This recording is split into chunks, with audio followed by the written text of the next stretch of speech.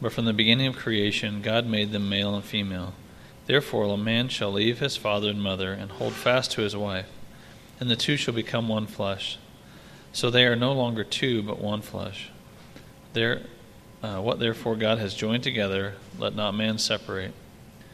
And in the house the disciples asked him again about the matter. And he said to them, Whoever divorces his wife and marries another commits adultery against her. And if she divorces her husband and marries another, she commits adultery. And if you would turn to Ephesians chapter 5. We'll be reading in verse 15 through 33.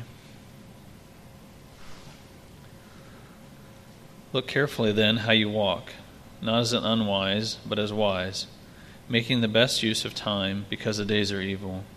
Therefore, do not be foolish, but understand what the will of the Lord is. And do not get drunk with wine, for that is debauchery, but be filled with the Spirit, addressing one another in psalms and hymns and spiritual songs, singing and making melody to the Lord with your heart, giving thanks always for everything to God the Father in the name of our Lord Jesus Christ, submitting to one another out of reverence for Christ. Wives, submit to your own husbands as to the Lord.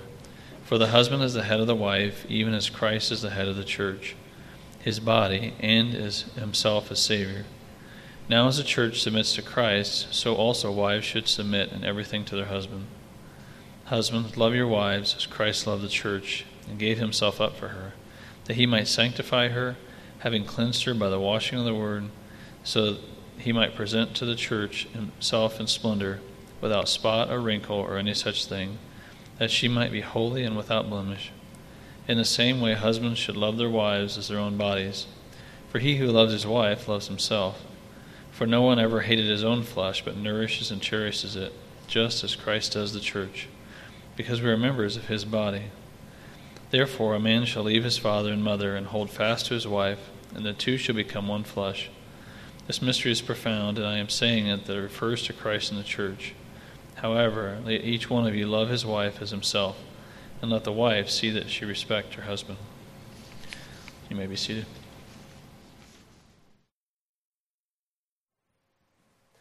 Good morning.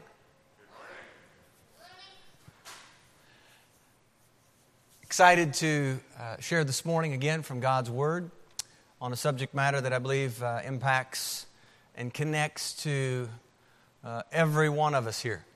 Not just those who are married, but those who, Lord willing, one day will be married. I think there's a good word here for us this morning.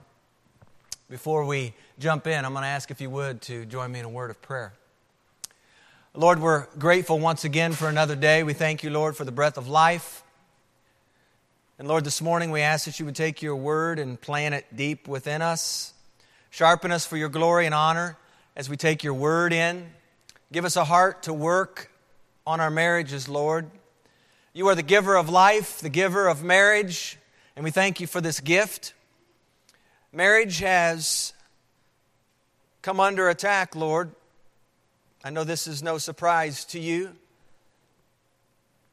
We've neglected the parameters and the definitions that you've set forth in your word. And Lord, in our day we are reaping the consequences of disobedience. Yet, Lord, our hope is in you. And we look to you, our strength. We trust in the name of the Lord. We rejoice in your goodness. Father, I ask that you would give us eyes to see your plan for marriage. Give us hearts to engage in our marriages as you've called us to. Where our lives need adjusting, Lord, I pray that you would move us to make the necessary adjustments. Move us where you want us to be. Father, remind us that marriage is intended to shine light upon you, upon your Son, upon your church. Marriage is a receptacle for the gospel to flourish. Marriage is good, for you created it, Lord. And you are good. All the time, Lord, you are good. We pray this in the name of Jesus, our Savior. Amen.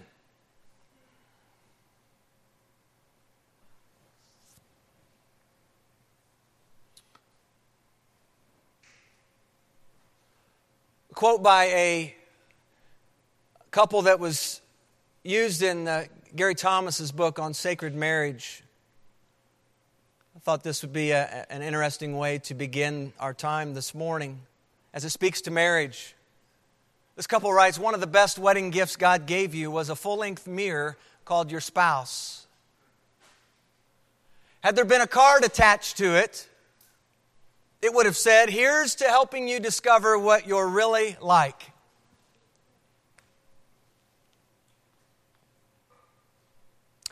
It's already been mentioned this morning, the phrase for richer, for poorer, in sickness and in health, till death do us part.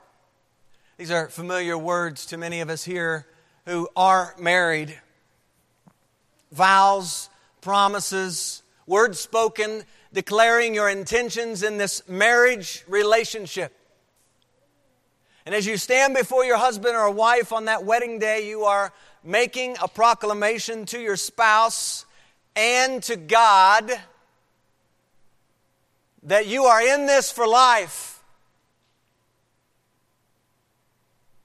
A vow is a promise. You are promising to stay by her, men. All the way to the end. You're promising, women, to remain by his side to the finish line of life. Why would you make vows and promises you have no intention to keep? You might hear some say, well, I had plans to stay together when I said I do, but he... Or I'd hoped this would work out when I said I do, but she... I had visions, I had dreams of having a family and children and grandchildren when I said I do, but he... And you can fill in the blank of excuses that comes on the end of those statements. Marriage is hard work. Amen? No amens. Marriage is hard work. I'm going to say it. Amen. It's hard. It's hard. It's glorious. But it's hard. Someone was saying this week as I was reading, marriage is one of the greatest tests in our life. It's hard. Marriage, you know, is also in trouble today.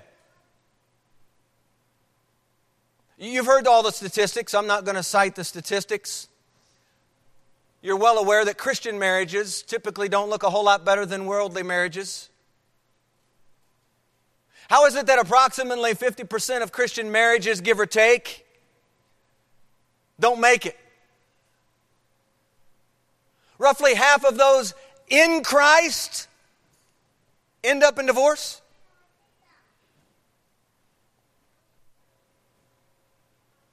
How does that happen? And by the way, statistics go up greatly for those children of divorced parents. We're in great need of resurrected marriages today. That's what we're talking about in this series, is resurrected. We began by looking at the person we need to look at to begin, and that is Jesus. We talked about resurrected Jesus. Jesus makes resurrected living possible. And we've talked about resurrected churches, and we've talked about resurrected workplaces. And today we come to resurrected marriages. And we are in great need of resurrected marriages.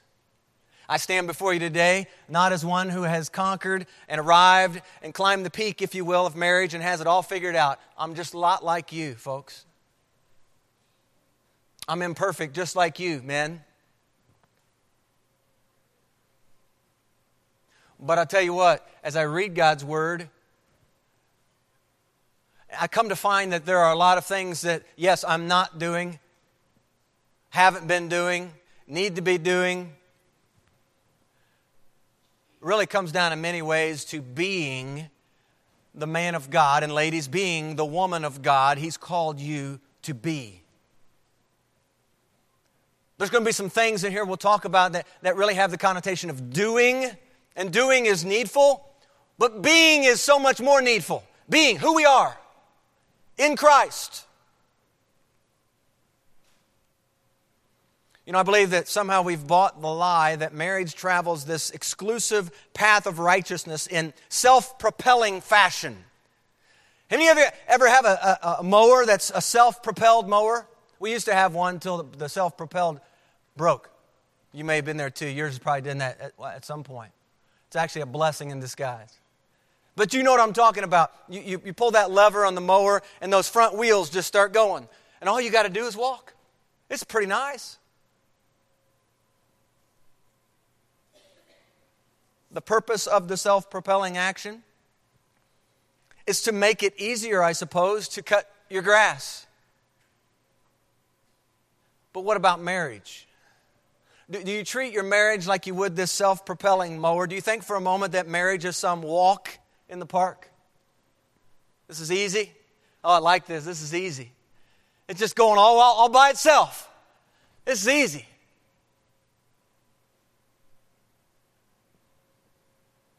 Are you quick to look for the easier alternative in marriage? Some of us might have this idea that, self-propelled sounds like less strain.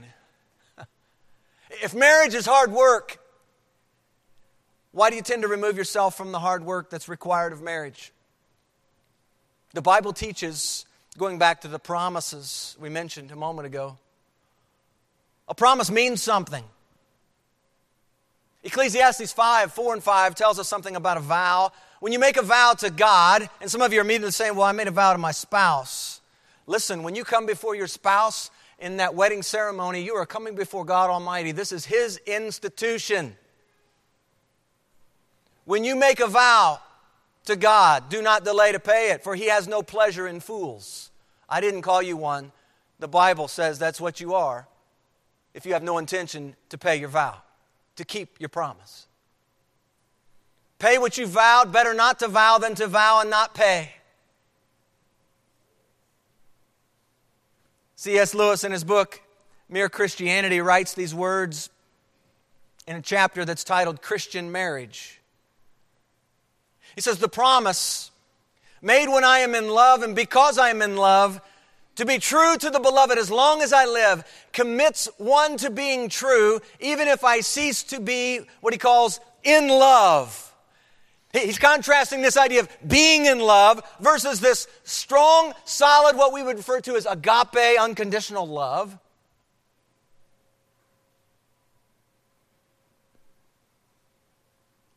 The promise commits one to being true, even if I cease to be in love. A promise must be about things that I can do, about actions. This is important. No one can promise to go on feeling a certain way. Lewis says he might as well promise never to have a headache or always to be hungry. He continues, and he's speaking to the folly of being hooked on feelings in the marriage relationship. He says, no feeling can be relied on to last in its full intensity, or even to last at all. Knowledge can last, principles can last, habits can last, but feelings come and go, he writes. And in fact, whatever people say, the state called being in love usually does not last. If the old fairy tale ending, they lived happily ever after, is taken to mean they felt for the next 50 years exactly as they felt the day before they were married, then it says what probably never was nor ever could be true. He says ceasing to be in love does not mean ceasing to love. Love in this second sense, he writes, love is distinct from being in love, is not merely a feeling. Listen, it's a deep unity maintained by the will and deliberately strengthened by habit. He says they can have this love for each other at those moments when they do not like each other. Being in love first moved them to promise fidelity. This quieter love, or what we would call biblically this agape love, this unconditional love, enables them to keep the promise. It is on this love that the engine of marriage is run. Being in love was the explosion, he says, that started it. Being in love is much different than the ongoing agape, unconditional love that's called for in a biblical marriage relationship. When we confuse being in love with this covenant-keeping love, we set ourselves up, friends, for failure. We set our course for something other than what God intends for marriage. What ends up happening is we prioritize feelings, which, by the way, change and fluctuate, just like the chaff that the wind blows away. We prioritize these feelings over and above the biblical love that's called for. Or worse yet, we replace biblical love with a feelings-only oriented love. Feelings only.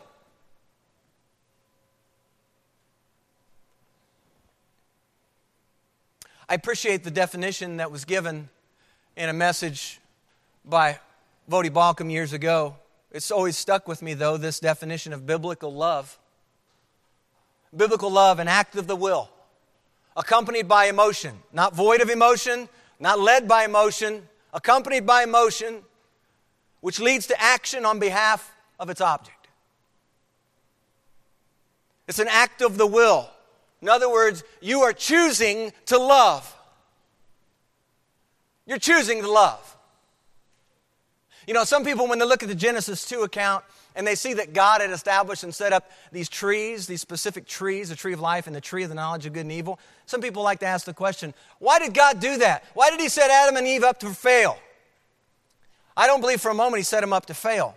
I believe that He had one tree that He specifically said not to eat from for this reason. It was going to be a daily test of their love for God. Every day they got up and they went to the garden and they saw that tree. They needed to choose. Are they going to obey what God has said about this tree, or are they going to disobey? Are they going to love God more than what someone else, and then we see in Genesis 3, this serpent comes into the picture. Whose word are we going to listen to? An act of the will. You're choosing to love the other. Accompanied by emotion. Feelings are a part of this. God has given to us feelings. Those are from God. Your love toward your spouse is accompanied by emotion. Men, don't buy the lie that you're just not an emotional type of person. In fact, men, I would test you on this one. If you have a particular favorite hobby that you enjoy, I don't believe it would take too long before your emotions would start coming out in that hobby at some level. Ladies, I think it's important, and ladies, you probably heard this. Whether it's true, I'm not going to be the one to say this is true or not. It's been spoken. That maybe, perhaps, you are the more emotional human being than your counterpart. Whether that's a fact or true or not, doesn't dismiss the need to handle your emotions carefully. You see, because the definition is you don't lead with emotions. You don't move forward hooked on just your feelings. The biblical love leads to action on behalf of its object. You know, words are great, men. I love you, honey. Words are great. Saying I love you is wonderful, but taking actions that accompany the I love you. Remember, we serve a God whose Son loved us. Amen, He loved us. He had no reason to love us. We were pretty unlovely. But He didn't just say, I love you. He laid down His life for us. Men, it's not just I love you, but are there actions that accompany the I love you? When we say we love our spouse and fail to take action toward our spouse, that reflects our stated love, and confusion begins to set in. Problems arise, tension builds, relationship takes a hit. See, biblical love is rooted in God's love toward us. For God so loved the world, right? And He gave. But He so loved that He gave. Paul has that wonderful passage in Corinthians 13. One of the things we see there about this love of God is it's a love that never fails. Love that never fails. We love, the Bible says, because He first loved us. By this we know love. How is it that we know love? The Bible says in 1 John 3:16, because He laid down His life for us.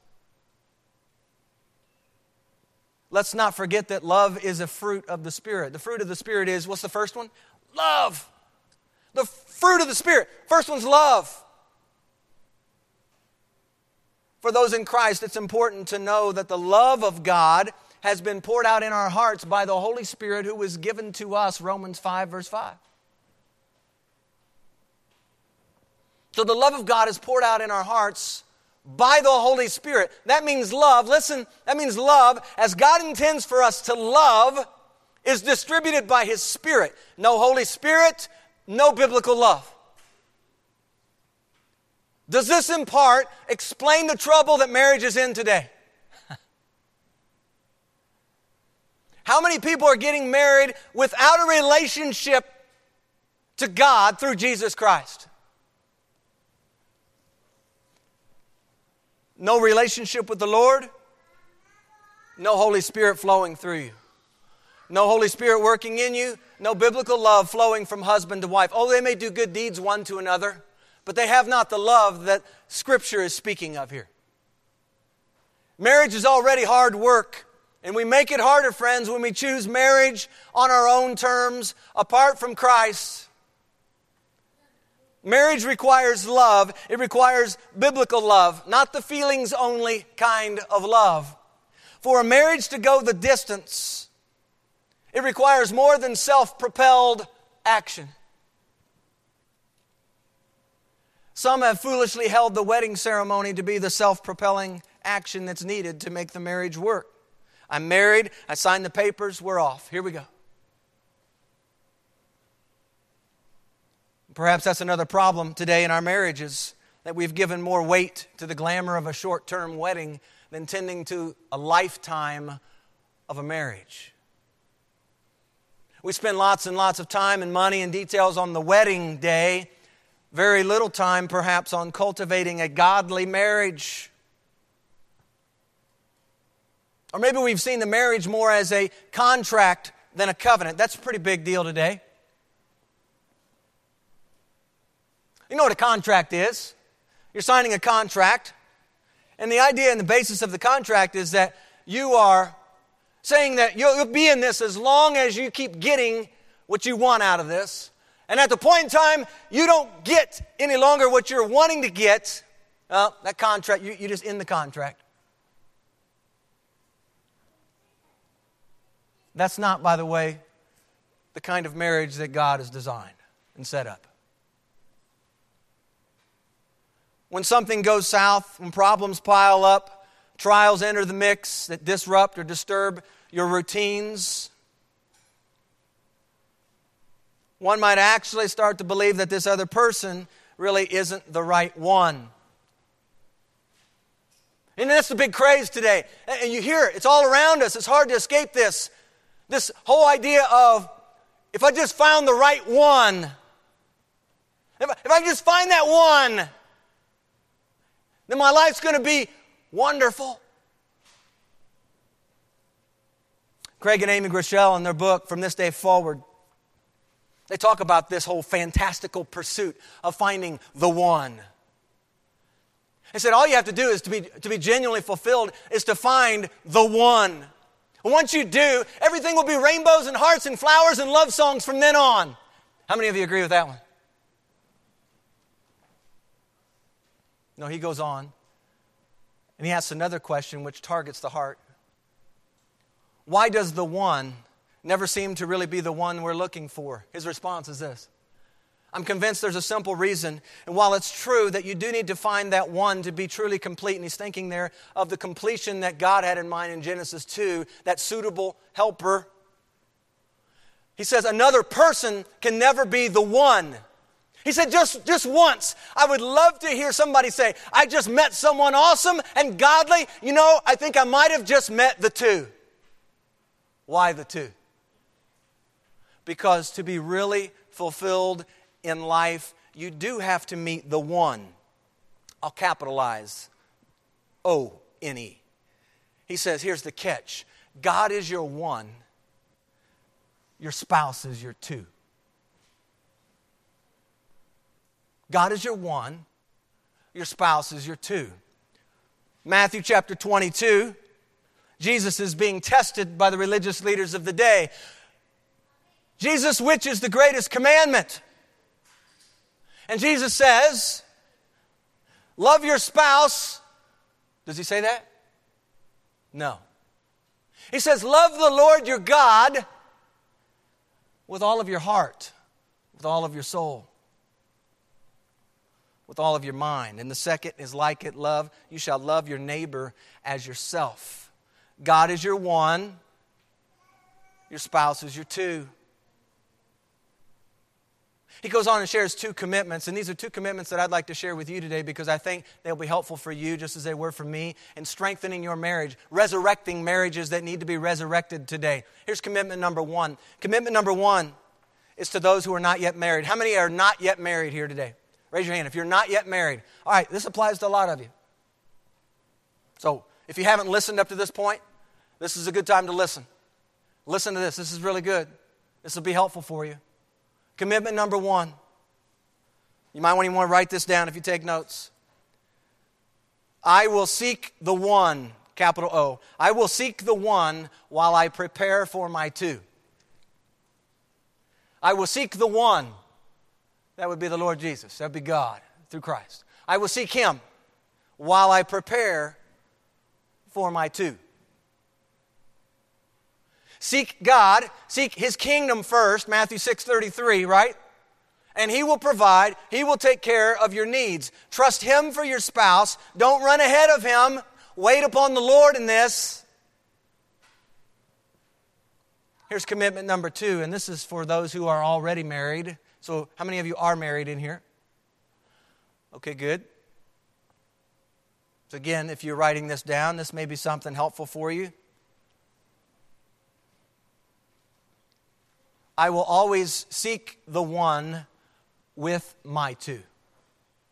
I will always seek the one with my two. What happens when you get your spouse ahead of God, friends? When your two is in the position of the rightful one. You can place undue expectations on your spouse. You may very well end up committing idolatry. What's idolatry?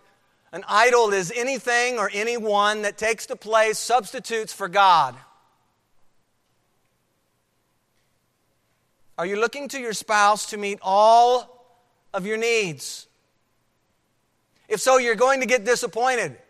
I would venture to say that you've already been disappointed. If you're married, you've already experienced disappointment from your spouse on a few occasions, if not a lot of occasions. Listen, your spouse isn't God.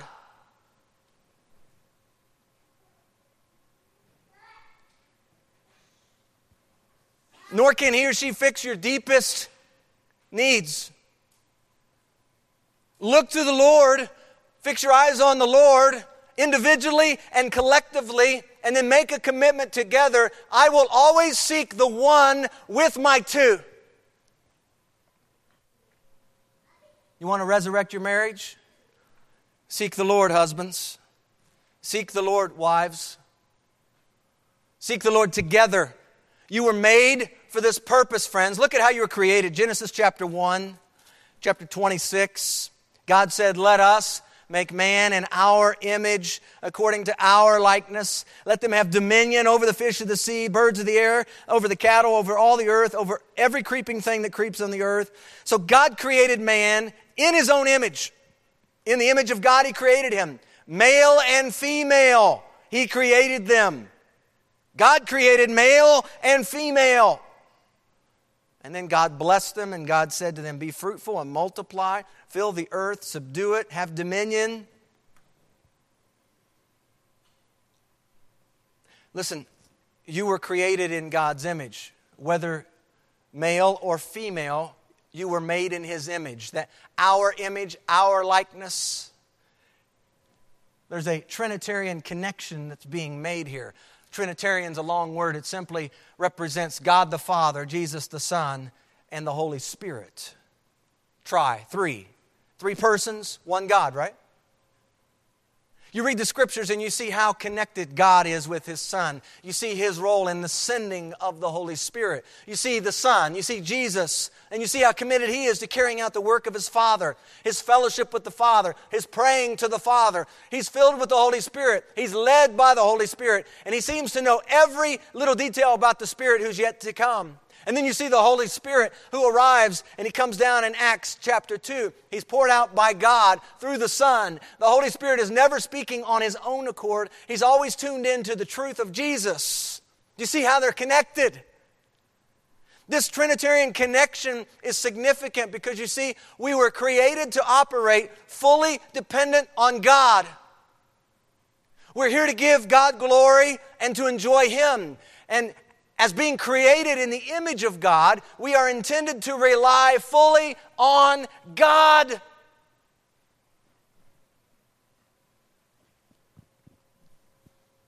Herein lies another part of the problem in our marriages. We see evidence of this as early as Genesis 2, when Adam sins, in Genesis 3, when he sins against God and Eve is deceived by the Spirit. And right at the beginning, the first thing that comes out in Genesis 3:1 by the serpent, has God indeed said? Those are the first words. Questioning the word and the reliability of God, he brings to light whether God is dependable. He goes on to accuse God of lying. You'll not surely die. He takes it a step further by attesting false motives to God's word. God doesn't want you to be like Him. God wants to keep all the power to Himself. Marriage is in trouble, and the short answer to the trouble is sin, friends. We stopped listening to God. We've ignored His word.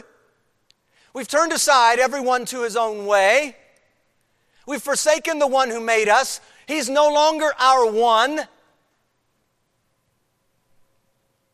We've profaned marriage because we've become a people who by and large have said to God, we can do this on our own. We'll take it from here, God. Thank you. You know, things looked so good for that first couple, didn't it? Back in Genesis 2. When you read the end of Genesis chapter 2, things could not have been better. Perfect. God Himself is officiating this first wedding. He's the one who brings that woman to the man. Therefore, a man shall leave his father and mother, verse 24, chapter 2, and be joined to his wife, and they shall become one flesh. And they were both naked, the man and his wife, and were not ashamed. Just 7 verses later, friends, the eyes of both of them were opened, and they knew that they were naked. And they sewed fig leaves together and made themselves coverings. Adam and his wife hid themselves from the presence of the Lord God among the trees of the garden. Husband and wife, listen, went from fellowship with God in the garden to hiding from God in the garden.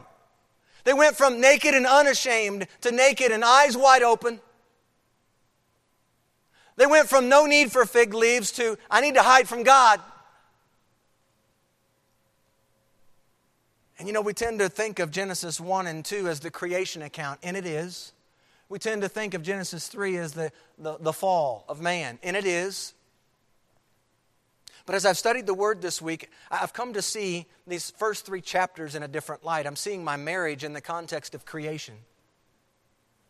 I'm seeing my marriage in the context of what it is to be made in the likeness of God. I'm seeing my marriage in the context of God's purpose for marriage. I'm seeing my marriage in the context of man's sin. Listen, we can't escape this. Right at the end of Genesis 2, we see the institution of marriage. Right at the beginning of 3, we see sin come into the picture? Sin comes into the picture, into the context of this marriage relationship. It's hard to extract them and pull them apart. They're intricately connected. Seeing my marriage in the context of hope, that God has done something already about my sin. God's done something already about my spouse's sin. I'm seeing my marriage in the context of eternity. That's why I love the title of Piper's book on marriage, This Momentary Marriage. It's true. It's a momentary marriage. It's a glorious, wonderful relationship that we have here for a time. And yet it's momentary.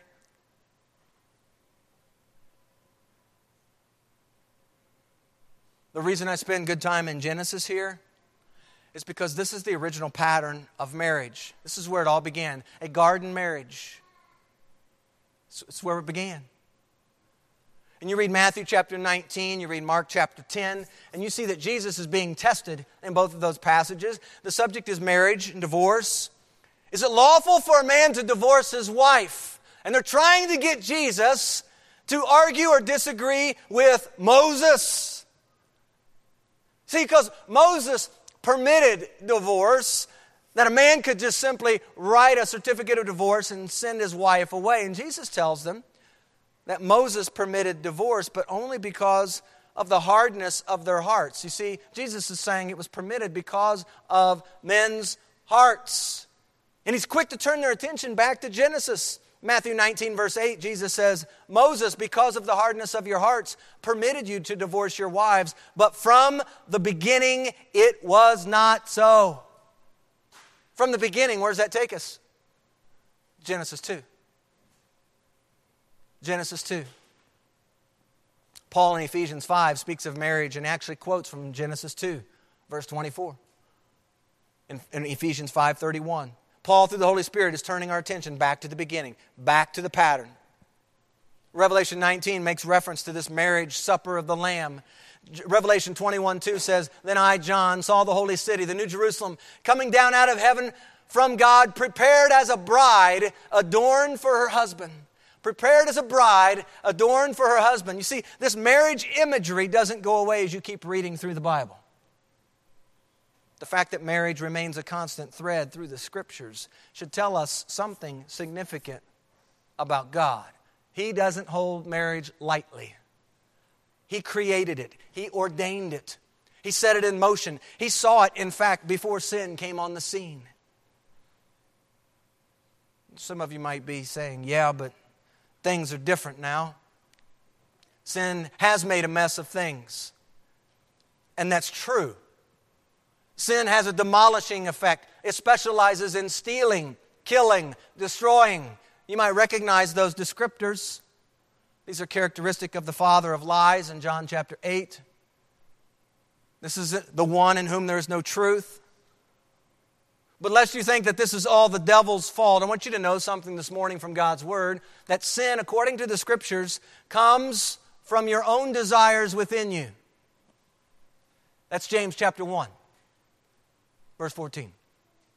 Sin comes from your own desires within you. You bring two sinful parties together in marriage, and what happens?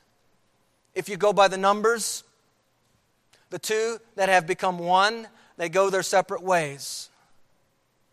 They call it quits about half the time. They've ignored God's plan for marriage, or they're just simply ignorant of God's plan for marriage. Either way, the result is the same: divorce. Selfishness and pride, you might write those down. Talk about some different troubles and problem spots in marriages. These are two wonderful schemes of the evil one. If he can get two parties in marriage thinking about themselves, thinking about their wants, their happiness, their disappointments, their independence from God and spouse, if he can turn their eyes off of God, keep feeding their own appetites, he can wreak havoc in a marriage relationship. let's not be fooled also into thinking that the evil one only succeeds when he gets a legal divorce to occur. This may be one of his greatest ploys in marriage today. If he can't destroy the marriage itself through a legal divorce, he can still create a mess of your marriage.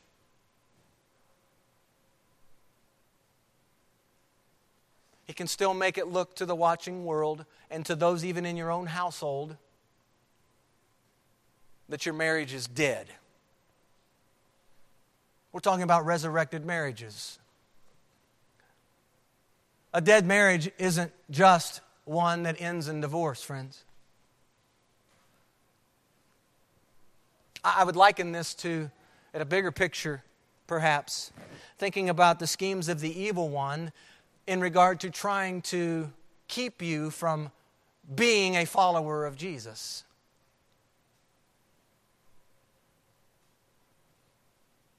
Some he's succeeded with, and they've been blinded, for sure, by the evil one.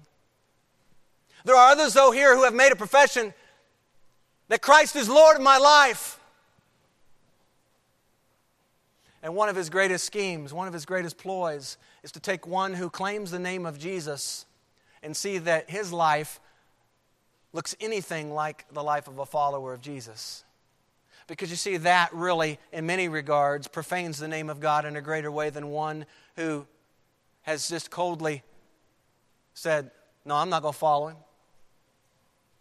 It's the one who has said yes already, and now he's using this one who proclaims Jesus. Jesus is my Lord. It's the same way in marriage. If he can't get divorce, which delights him, then he's going to do his best to see that you are not living out the roles and functions that you're intended to live out as a husband, that you're intended to live out as a wife. He's going to distract you. Isn't that what Paul writes about? That's like the big idea in Corinthians 7 as he speaks about marriage. The bottom line in Corinthians 7 is, don't get distracted from serving the Lord.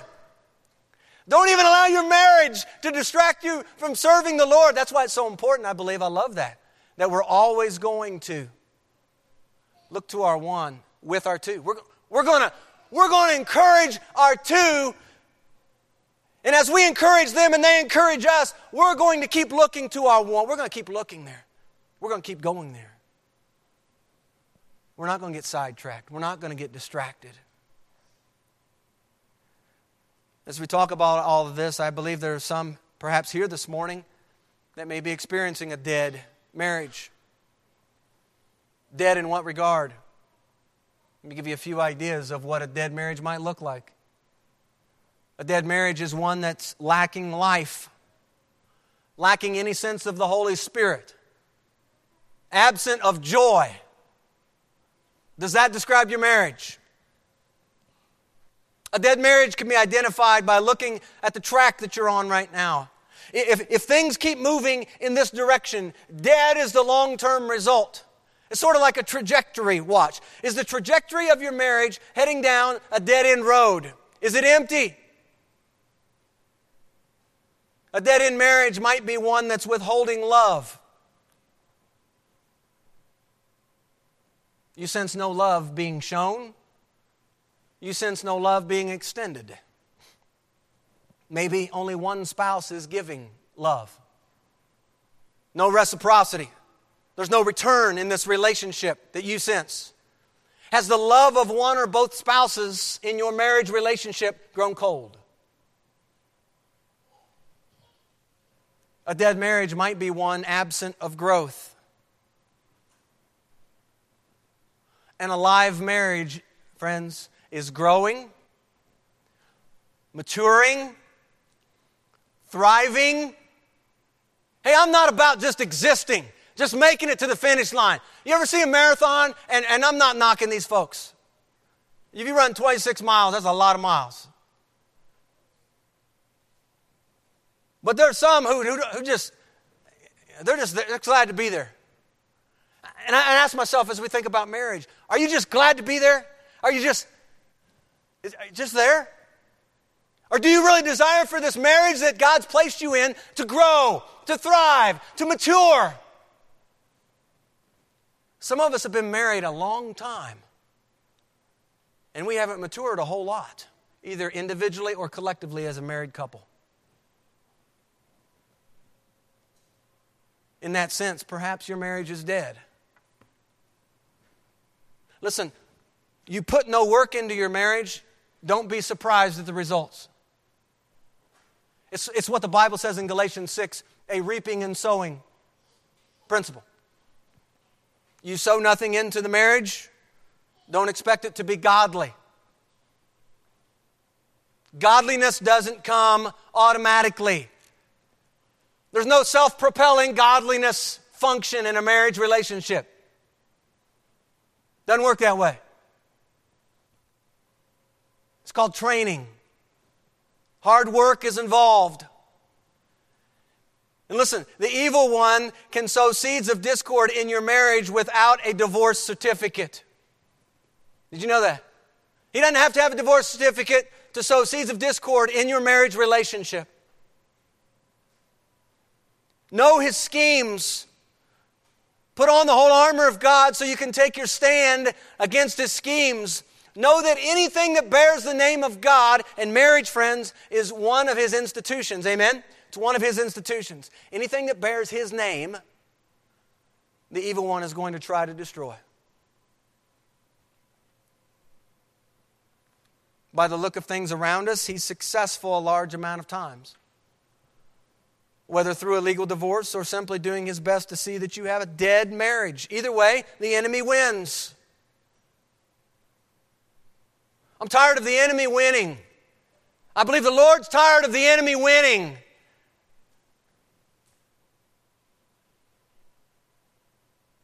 Oh yes, he wins in the end, the Lord. But in the meantime, what are we doing?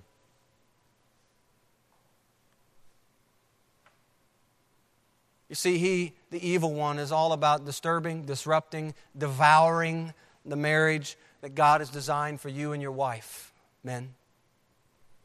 And he's serious about attacking. Are you as serious about guarding, nurturing, and strengthening your marriage? Marriage is in trouble. And it's in trouble due to sin. And I'd like to just break that down for a moment. When problems surface in a marriage relationship, they oftentimes take the shape, I mentioned this earlier, of selfishness and pride. Selfishness and pride. Tim Keller's book, The Meaning of Marriage, he says the Christian principle that needs to be at work in a marriage relationship, he's talking. The Christian principle that needs to be at work is spirit-generated selflessness. Not thinking less of yourself or more of yourself, but thinking of yourself less. He goes on. He says, we come into our marriages driven by all kinds of fears, desires, and needs. If I look to my marriage to fill the God-sized spiritual vacuum in my heart, I will not be in position to serve my spouse. Only God can fill a God-sized hole. Until God has the proper place in my life, I will always be complaining that my spouse is not loving me well enough, not respecting me enough, not supporting me enough. Matthew 16:25, Jesus says, whoever wants to save his life shall lose it, but whoever loses his life for my sake will find it. And Keller goes on about this verse, and he says that Jesus is saying here, if you seek happiness more than you seek me, you'll have neither. If you seek to serve me more than serve happiness, you will have both. Because it's in him we find our true delight.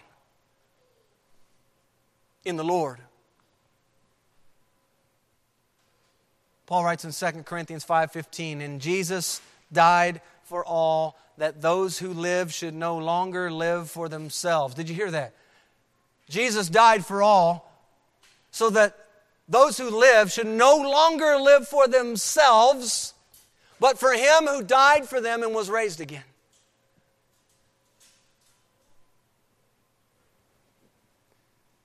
Yes, it's true that marriage is in trouble, but I would like to submit this morning, marriage is not without hope. And for that, I'm grateful. Marriage is a picture of the gospel. And with the gospel, friends, there is hope. Sin has entered the picture and permeated this marriage relationship. But Jesus, praise God, Jesus has provided a solution to our sin problem. I want you to hear this before we end. There's hope for your marriage. I don't know where all of your marriages are at this morning. As I look around the room, I'm sure they're at different places on the spectrum in terms of with the Lord, or maybe closer to some of the things we talked about in terms of a dead marriage. Maybe that's where you're at this morning. I don't know where things are at with you and your spouse.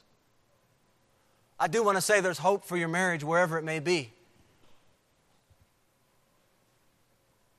The God of heaven is in the business of resurrecting marriages. From this day forward.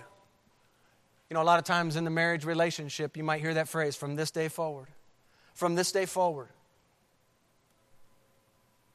Well, friends, from this day forward, you can start working on your marriage.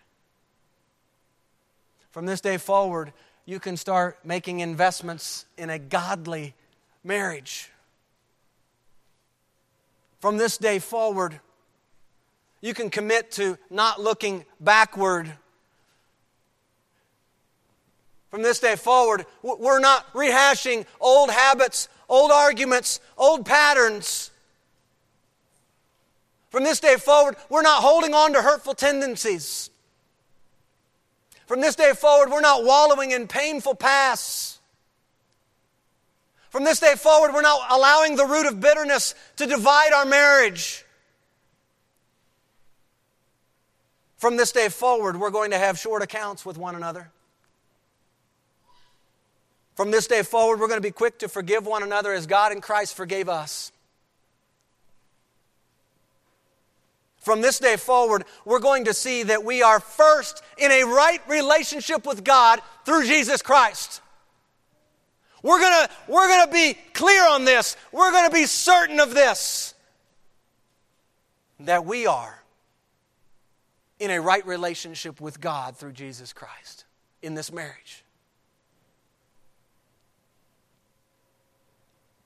There might be some uncomfortable conversations that happen in the midst of that context. But I'm telling you, it'll be worth every ounce of effort you make to do this.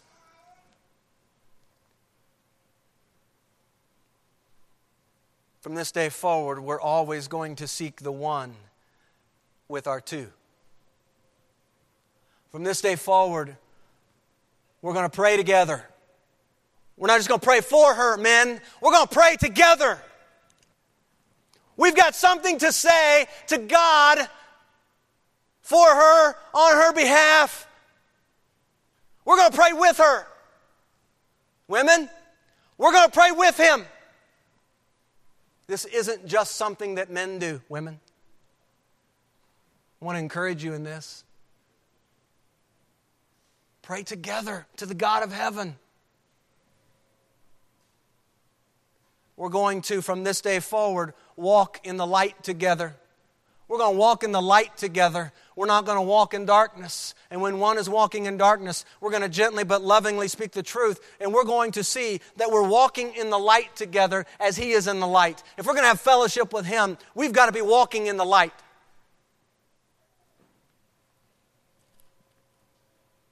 From this day forward, we're going to enjoy one another.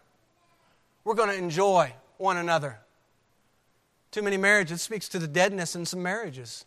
There's no enjoyment of your spouse. How are you enjoying your spouse these days?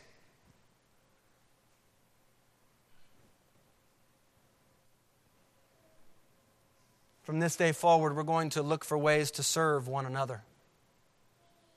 Men, high bar.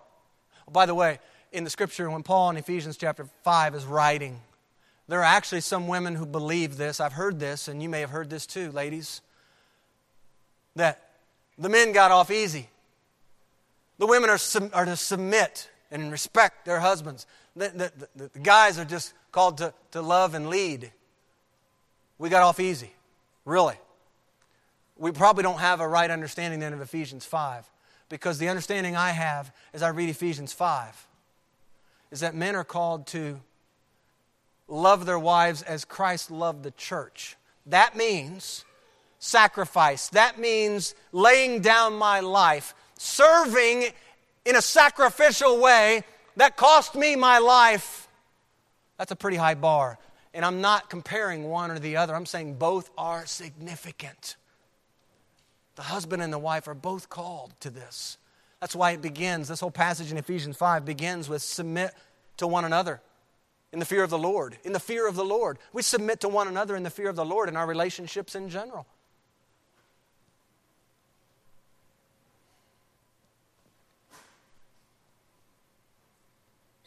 From this day forward, we're going to steward well the picture of Christ and His love for the church. Husbands, we're going to lead and love well. Wives, we're going to practice submission that's called for, and we're going to learn to respect Him well. I didn't make those up. Those are right there in Ephesians 5. We're going to do that well. This is what He calls us to be. This is how He calls us to function in our marriage relationship together. Remember that all of your doing as a spouse is rooted in your being, who you are, right? Who you are. That's why it's so important. We have God. We have the Spirit of Christ in us so that we can properly love one another as the Bible has called us to love. The things that are called for in marriage are Holy Spirit generated. That's how we can arrive at the greatest of these, right? The greatest of these is what? Love. It's from God. It's poured out in our hearts by the Holy Spirit.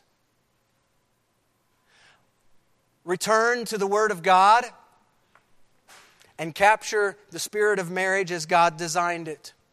He brings the woman to the man, and together they become one flesh, one for a lifetime, one for His honor, one for His glory.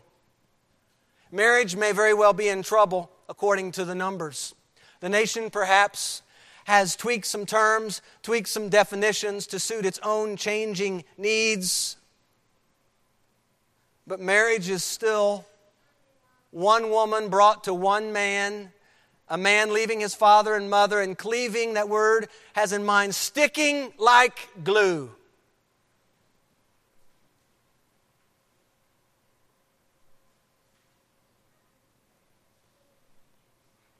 Men, that's what we're to be about. We're sticking like glue to our wife.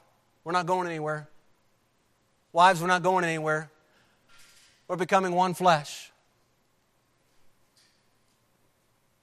One flesh, by the way, is much more than a sexual relationship. Side note.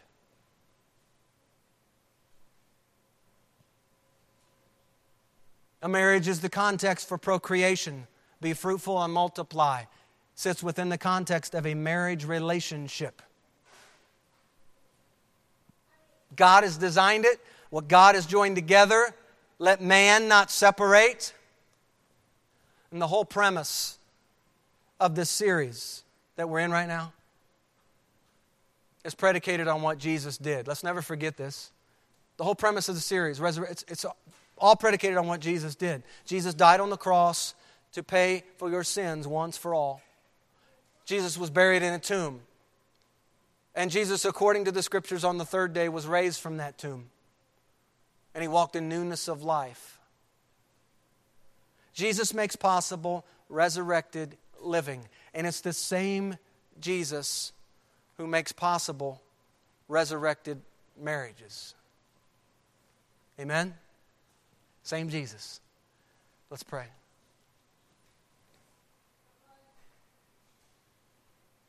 Father, our hope is in You. We look around us today and we see, it's pretty easy to see, Lord, the state of marriage today, the low view of marriage that people have today, even those who are professing the name of Jesus, how we have profaned your name in the context of your institution called marriage.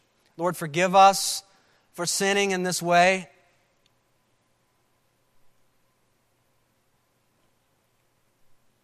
We lay these things, Lord, at your feet.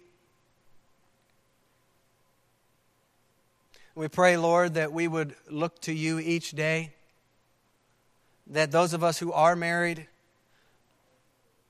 would always look to you, our one, and we would do that with our two.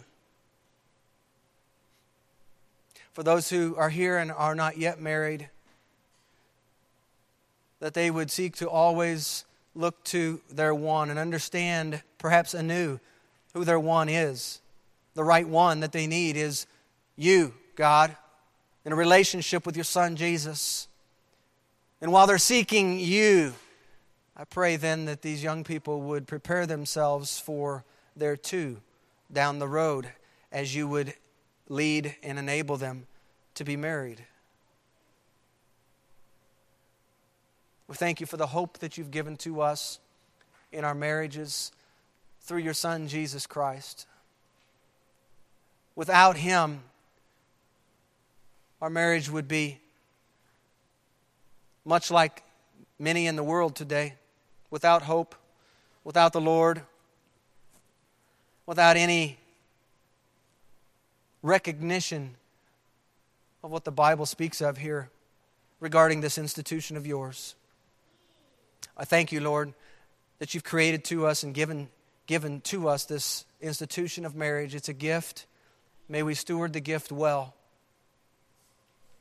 I pray for the men in this place, that each one of the men would love their wives as Christ loved the church.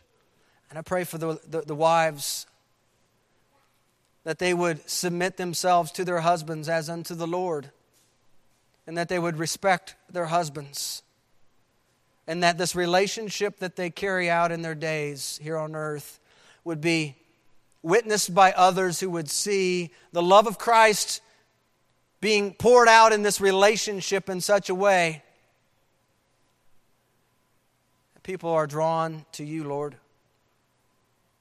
May our marriages paint a picture of the gospel. And I pray, Lord, that the marriages here in this place would please you.